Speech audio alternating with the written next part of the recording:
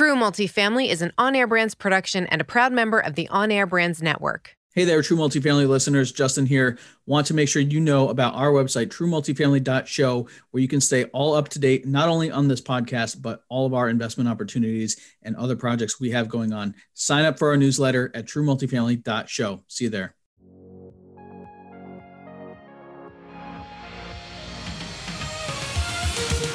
This is True Multifamily, the show where we dive in on what really happens after closing a multifamily property.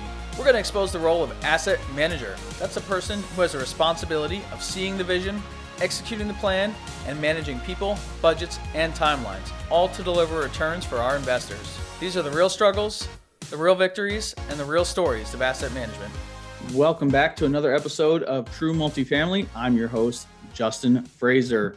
This is a very special, very timely episode of True Multifamily, and it's really nothing like any episode I've ever done before. You know, last week, for a very brief moment in time, the eviction moratorium was expired, and we rejoiced as landlords. But as you may know, by August 3rd, that eviction moratorium was extended again. You know, in our portfolio, we have a lot of tenants who are delinquent, who have not filed for aid. And, you know, those tenants that have not filed for aid, who are delinquent, who don't communicate, those are the ones that apply, that this eviction moratorium applies to. So we moved fairly quickly when that moratorium expired. We had 30 approvals for eviction in those 2 days across the portfolio. And really the next step was for the sheriffs to come and do the lockout. But now that that moratorium is extended again, I don't know what is going to happen with them. It does not look like those tenants are going to be leaving anytime soon. So look, in the long run, we're going to be okay. It's not taking down our company. It's not taking down our properties. This moratorium has gone on long enough that we know how to operate within the boundaries of the law, of the moratorium. But I want to bring you all this very special episode because I've interviewed 5 of my past guests. And I want to hear how they are faring during COVID.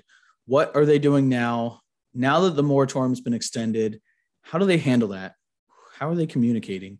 What are the very, very detailed notes and tips and tricks that they can give us to operate our properties through this moratorium? So before I jump in, I do want to say none of my guests nor myself are attorneys, and everyone here is sharing their personal experiences. So please consult your property manager, consult your attorneys, before attempting any strategies you may hear on this podcast. Okay, let's jump right into it. Let me introduce my guest. Kyle Mitchell with Limitless Estates, managing partner. I have $55 million of assets under management in Phoenix and Tucson, Arizona. Hey, everybody, Jerome Myers with the Myers Development Group. We've got a small portfolio in Virginia and North Carolina. And Justin, I'm just grateful to be with you today, man. I know you're a real deal operator. I'd like to think that I am as well. So to have these conversations about some pretty tough topics is, I think, going to be fruitful for all your listeners.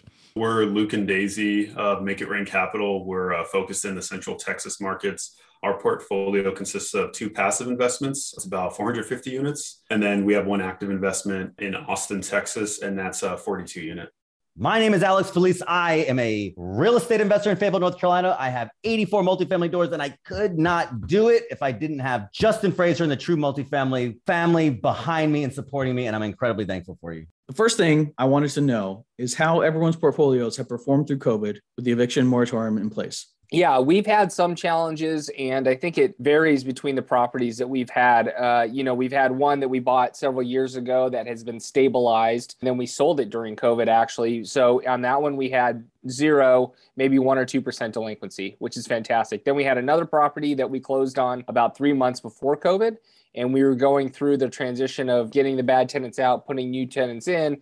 And so we've had higher delinquency at that property, but still 90% collections rate. So I would say 5 to 6% in additional delinquencies at that property. And then we had another one that we actually closed during COVID, but that one, good or bad, was mainly Section 8 tenants that were trying to get out. So we haven't been able to transition to Section 8 as quickly as we wanted to, but at the same time, our delinquency is much lower. But at all of our properties, we're still collecting above 90% all the way up to 96. I asked Kyle to expand on whether he thought there was anything about the class of property that was a determining factor in the delinquency. Here's what he had to say. The only thing different about the properties, I mean, they're all in class B minus C plus areas, that type of product as well. The biggest thing is where we were in our business plan, I think, was the biggest factor there. So again, if it was stabilized, a lot less delinquency, or having just acquired it, we look for value add properties with an operational inefficiency. And so a lot of the times the operational inefficiency is also bad residents in there that really aren't qualified and shouldn't be. And so getting them out has been a challenge during COVID. And I think those are the properties that have performed worse from a delinquency standpoint. Again, still above 90%, but not really where we want to see it. Okay, this is interesting. For Kyle, it's not really about A or B minus or C plus properties. It's more about the phase of the business plan that the property's in. Jerome kind of said this as well. Yeah, overall, I think the portfolio has performed pretty well, but that's because we've had highs and lows. We've got properties where we're collecting all the rent all the time. And then we got properties where people have just decided that they're not going to pay their rent. And, I didn't think that COVID really discriminated. Some people was like, oh, well, A is going to get hurt or C is going to get hurt. We've got properties that we think span all different levels of a multifamily. And to be honest with you, we've seen impacts in every different space and place. Luke and Daisy said something similar. Let's hear how their properties are performing. They've performed well, actually, on both ends, the passive investments as well as the active investment. The passive investments, the property management company has always been very proactive about working with tenants, helping them apply for aid. There's a lot of aid in Texas that's state specific as well, in addition to the national aid that's available for rent relief. So that's been really successful on that end, to where collections have continued, above 90, I would say 96%, which has been great. And on the 42 unit, the active deal that we're in, it hasn't quite applied, I would say, because we acquired on April 23rd of 2021. We're in beginning of August, right now.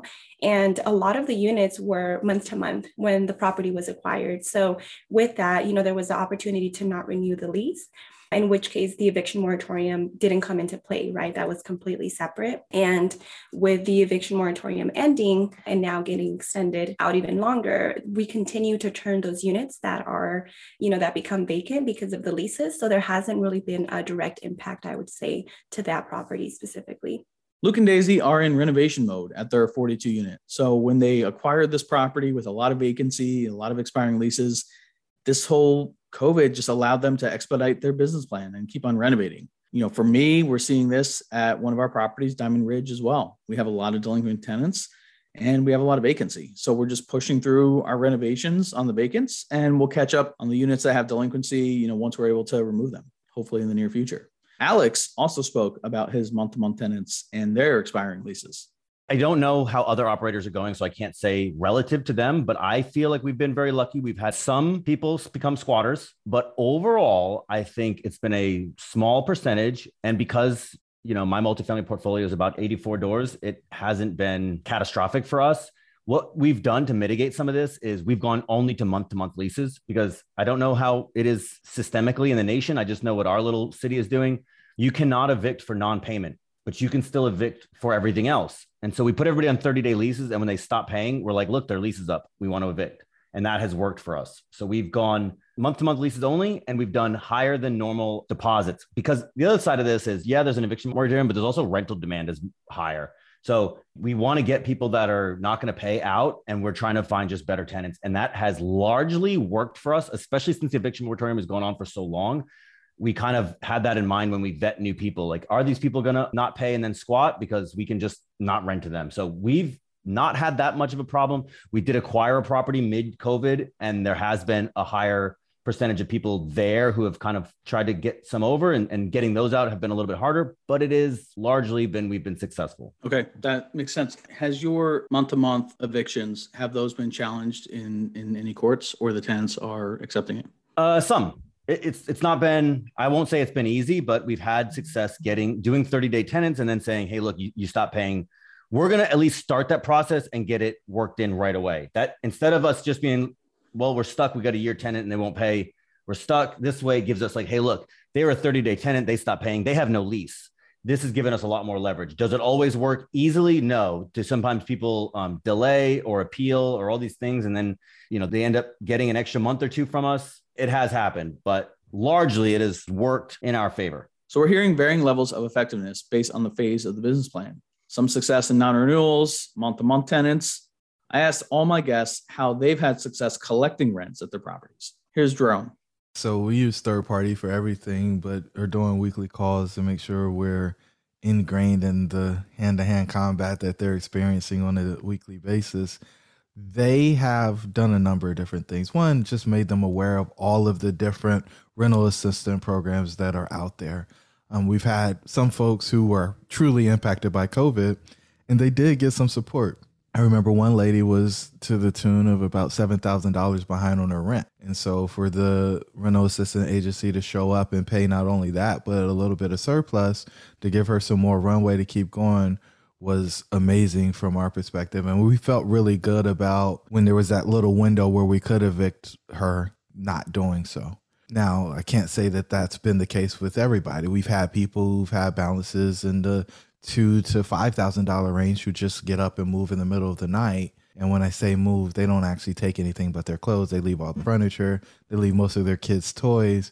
And so that results in us, having to do a clean out and a turn that maybe we hadn't planned on. And so, that part's been challenging. And I think the last piece, we're fortunate in the city of Greensboro to have a government who's actually involved in writing some checks as well. And so landlords can submit their residents to the program to get payment. And I think really all the resident has to do is confirm that they actually live at the address. Whereas some of the other programs were a little more onerous and people decided not to participate because it was too much paperwork for them to do. Rental assistance and state aid is the hot topic right now. The new text of the eviction moratorium even admits that most of the aid that's been set aside has not gone out. Jerome, seeing that in Greensboro, the landlords can submit their residents. That's not the case everywhere. Even in our next town over, we're in Winston-Salem, our tenants have to be the ones that submit that applications. Luke and Daisy, with their properties in Texas, are seeing similar results to Jerome. Yeah, so what we've seen specifically on the passive investments is that they've been super proactive in terms of going out to the residents, making sure to email them, or the ones that they see are behind, right, where there's some bad debt for certain units. They're talking to them and saying, hey, these programs are available, or we can get you on a payment plan, things along those lines, right? And that's actually helped through, especially the spring and the fall of last year, just making sure the bad debt really ended up staying low.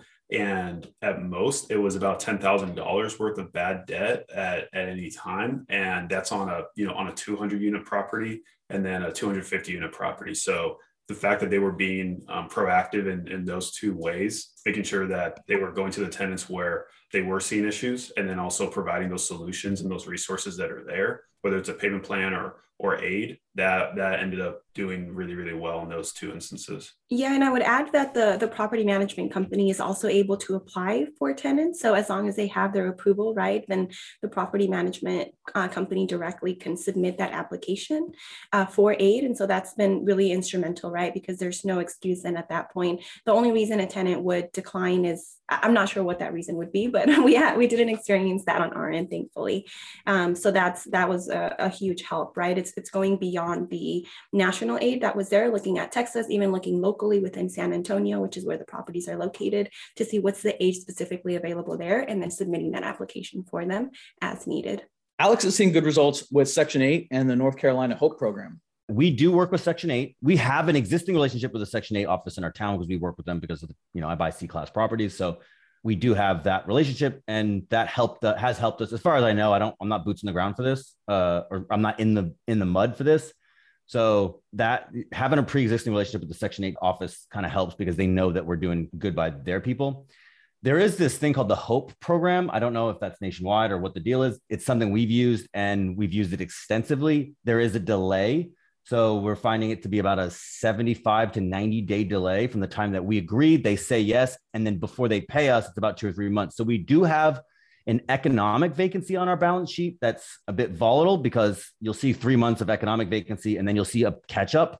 So we are definitely playing the averages, but that's multifamily in general. If you go month to month, it's like checking the stock market every day. You're just going to give yourself a heart attack. You have to do the averages. So the whole program is about a 75 to 90 day delay, but we have had success with it.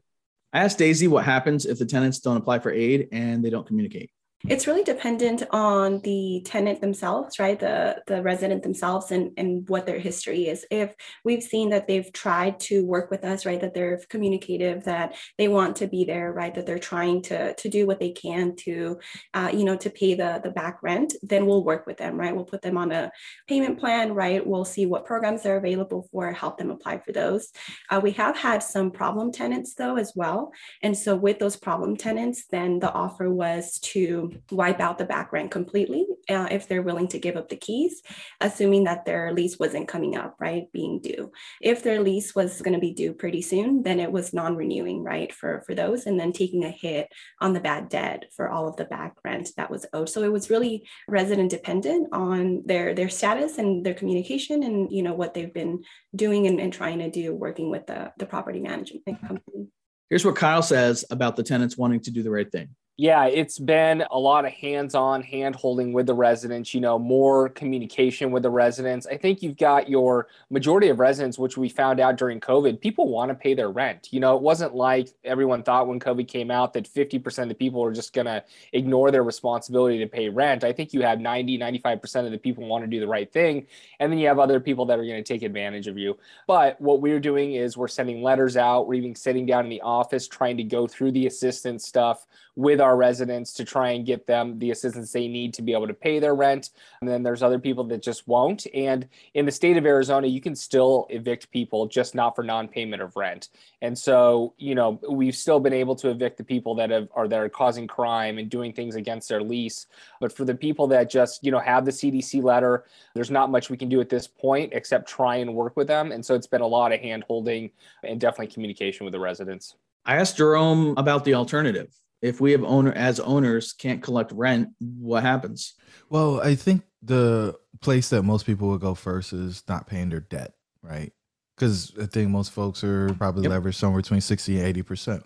And so that is one of the biggest expenses. When we set up our deals, we want our mortgage expense to be something less than 35% of our total pie. And so, if I can just take 35% off of the bottom line or get some type of forgiveness, which we haven't actually experienced during the pandemic, I think it creates a lot of room for you. Now, with that said, you've got to have a willing bank partner or, they can begin the process. But the great thing about most of these lending institutions is they don't actually want your property. They don't want to operate it. So you probably got a little bit of flexibility or wiggle room there. Kyle was ready to evict when the moratorium expired. And now that it's extended, he makes sure his property managers are very direct with tenants and the tenants know exactly what comes next if they do not pay. We were ready to go. And so now those are actually in limbo. They're in front of the judge and we're kind of waiting to see what we're going to do. Nothing else has really changed other than, again, more communication with the residents saying, hey, one thing we do is we send out a letter and we actually say, hey, if you don't pay rent, here's what's going to happen. Because I think a lot of residents think the eviction moratorium means they're going to be completely forgiven. They don't have to pay rent ever on it. And they won't, there's not going to be back charges. They're not going to get anything against their credit. And that's not true. And so we say, okay, if you move out now, here's what can happen. We won't hit your credit. We won't file for eviction. We'll waive all past due delinquency as long as you give us that inventory back, or, your credit will get hit. You won't be able to rent from future apartments. You're still going to owe us. We're going to send you to collections. And so we haven't had huge success with that, but we've been able to get 5 or 6 units back online because of that. And 5 or 6 units that weren't paying rent before is a huge number. So that's something else that we're doing. Absolutely. And we dove deep on that when you joined me on the last episode when you were on True Multifamily. And I actually hit you up for that letter afterwards. And we sent it out to our tenants as well with very similar messaging and have had varying degrees of success. My question for you now is, let's say you've got a tenant that hasn't paid you in 3-4 months. The eviction moratorium just this week is now extended another 2 months. Do I still offer them to walk away if they owe me multiple months? And I know I'm 2 months away from maybe finally being able to file eviction on them. How do I make that determination? Yeah, for me, I'm not convinced that we only have 2 more months. I mean, look, we were done with the eviction moratorium, and now all of a sudden it's back, and so it's just kicking down the can down the road, and it's just making it worse and worse and worse. And they are saying, oh, it's because the 46 billion in relief, only 3 billion has been released.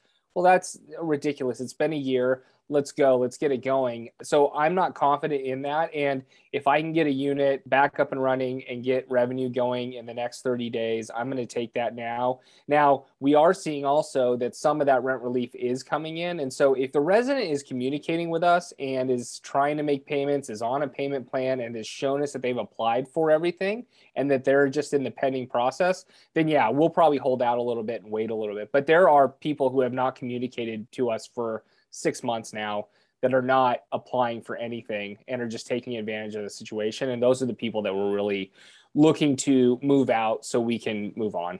Finally, I asked everyone how we move forward and the impact this moratorium will have on their investments in the future. Here's Daisy and Luke. We had so many vacant units, right? There were 20 month-to-month leases that, were there when we acquired the property. And so, with not all of those being extended, right, then it's giving us the opportunity to turn those units faster than anticipated. So that's been great, right? There's been a hit at the front end, I would say, in terms of the CapEx budget, because it's been higher than what was planned for. But at the same time, it'll give us the opportunity to turn those units faster than we expected. So it's sort of worked out well for us in terms of that, right? Like Luke said, it's the perfect storm for us to be able to move quicker through our business plan. I love it. You're taking this, could be very negative scenario and turning it into a positive. And I agree. We've seen a lot of the same. Just, hey, let's pour gas on this fire and start renovating more than we were planning and put the money into it. And when we come out of this thing, we'll have a whole bunch of renovated units and very high rents. I don't know if you guys are seeing the same thing, but we're seeing higher rents across our portfolio than we were even expecting this year. Yeah, same deal with us. I mean, most of the rents were underwritten to 1,100, going from 950 up to 1,100 on the renovated, and we're realizing as much as like 1,350 on some of them, which is, yeah, I know, right? Like, it's crazy. I mean, part of amazing. Part of it is market, part of it is other things, but yeah, it's very interesting to be involved actively in multifamily during this time. Yeah, and I think the incentive, right, to continue renovating those units, to be able to then, right, exceed those expectations, those return expectations for investors and for the group ourselves too, the general partnership group. Nothing like 20% over your underwritten rents. I gotta love it. So congrats for that. Last question before we go is, given the turmoil right now, lots of hate on landlords, lots of, political issues right now. What advice or guidance can you give to the multifamily operators who are in a deal, getting into a deal, on how they should be operating their properties over the next 6 or 12 months? Yeah, I would say to focus on the tenants, right, on the residents. I think that's been huge for us. And we've seen that, coming in and turning some of the units, improving the exteriors. The pool was not functioning for a very long time, improving a lot of the people that were getting some people out from the property that were problem tenants. It has helped the entire community, right? And we've heard that from tenants directly where, they appreciate being in a safer community. It's very family oriented. And so, now people use the pool and feel like it's their home, right? For the ones that are deciding to stay and, and renew leases and are in good standing. And so I think when you focus on, it can be a win-win scenario, right? You can do good for your investors, do good for yourself, as a sponsorship group, and do good for your residents. I don't think it has to be either one. It can be a win-win-win scenario depending on how you handle things. And, that communication, I think, is key, right? Maintaining that open line of communication with everybody across the board and letting them know when the rents are $1,350, that's great. But also when the rents are not $1,350, that should still be communicated to investors, right? So yeah. I think just communicating on a regular basis and performing, right? Communication, performing, and doing the right thing at the end of the day, I think is really what's going to get you there. Yeah, and I would add, Justin, to Daisy's point, it's not a zero-sum game. Life doesn't have to be that way. And then if you take a step back, also, it's just sticking to your core values, whatever those are, right? I mean, people look at things different ways, but it's like for us, it's doing what you say you're going to do and making the right choice for all parties involved. So I think going in from that perspective, then the decisions become easy at that point, which ones to make, because you're staying true to who you are and what you believe in. Great advice. This is not a zero-sum game, and the best operators are the ones who can figure out how to create win-win-win scenarios without sacrificing core values while also maintaining profitability for their properties. Jerome said a lot of the same. Here he is. You have to do the right thing. That's the right thing, right? One of the things that Dr. James Bryan and I talk about pretty regularly, partnering just about every deal that I've done, is like you have to remove the money from that piece of it and actually make a decision based on the principles. And once that right answer is the right answer, regardless of the inconvenience of the financial implications. I think a lot of times we may adjust our morals or values based on, hey, is this a $30 thing or a $30,000 thing? But always remember that the right thing is the right thing, even in the tough times. And you can make more money, and you will make more money, I think, if you treat your residents well and you do the right thing by your property.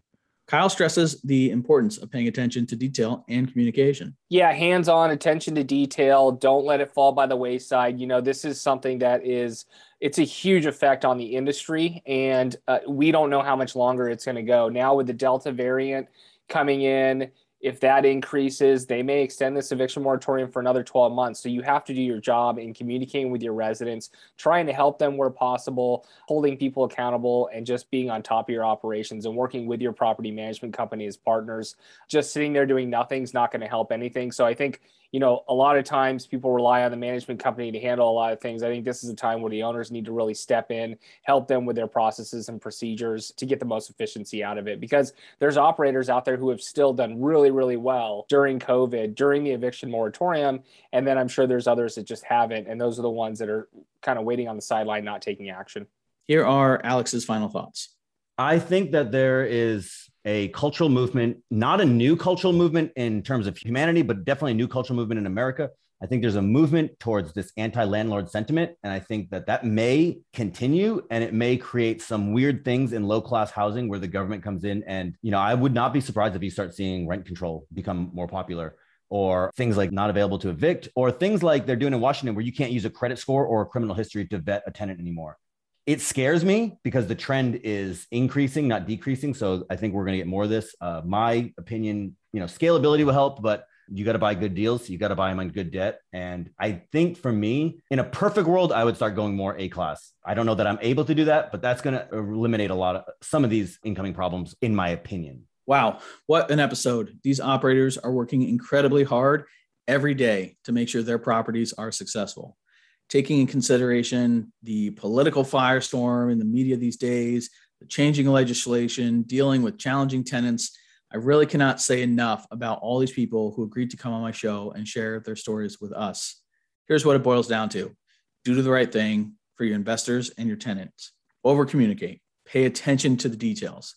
Keep in touch with other operators. Compare notes. Push hard to get those state and local aid programs rolling. At the end of the day, if you take care of your tenants and you take care of your properties, you will get through this. We all will.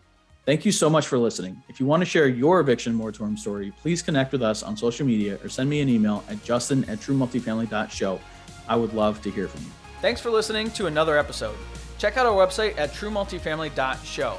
And if you have an amazing story to tell, share it on our Facebook community, and you might just be the next guest on the show. We're also on all other social networks. Just search True Multifamily.